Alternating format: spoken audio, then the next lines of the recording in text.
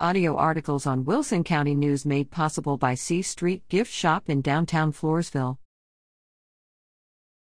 Belong nonprofit to bring services to Stockdale. A weekly food distribution will be coming to Stockdale, courtesy of a nonprofit organization. Dr. Wendy Knox, Regional Director for Belong, a division of SJRC Texas, formerly St. Jude's Ranch for Children, shared the plans August 1st with the Stockdale City Council. Belong, a 501c3 nonprofit, is a community-based organization that will be providing privatized foster care and adoption services for Wilson County in the wake of a lawsuit filed by the federal government regarding the CPS foster care system in Texas. Belong, she said, hopes to bring essential resources and support to the Stockdale community. It doesn't only focus on foster care, Knox said. It doesn't just mean resources once the child has been removed from a situation, Knox told council members. We're coming with a lot of prevention services. Since we're nonprofit, we can partner with community organizations and businesses and use that money to help the kids in your community. In her research into the community, Knox discovered that, while neighboring areas like Floresville and La Vernia have been receiving resources promised through Alamo Area Council of Governments, ACOG, Stockdale has not received the same level of support. Responding to this gap in services, Belong is stepping in to bridge the divide, she said.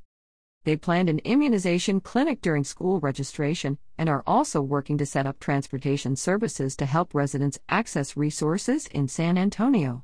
Addressing mental health concerns, Belong plans to provide suicide prevention support for students and aims to establish a youth advisory board to involve students in decision-making processes. Recognizing the lack of a food distribution program in Stockdale, Belong has collaborated with the food pantry in Floresville and soon will begin weekly food distributions in Stockdale, providing access to nutritious food for those in need. Knox announced that a resource fair will be held in Stockdale on October 21st. The event will bring together various organizations and service providers to offer valuable resources and assistance to the local community. The presentation about Belong was among a number of items addressed by the Stockdale City Council that evening.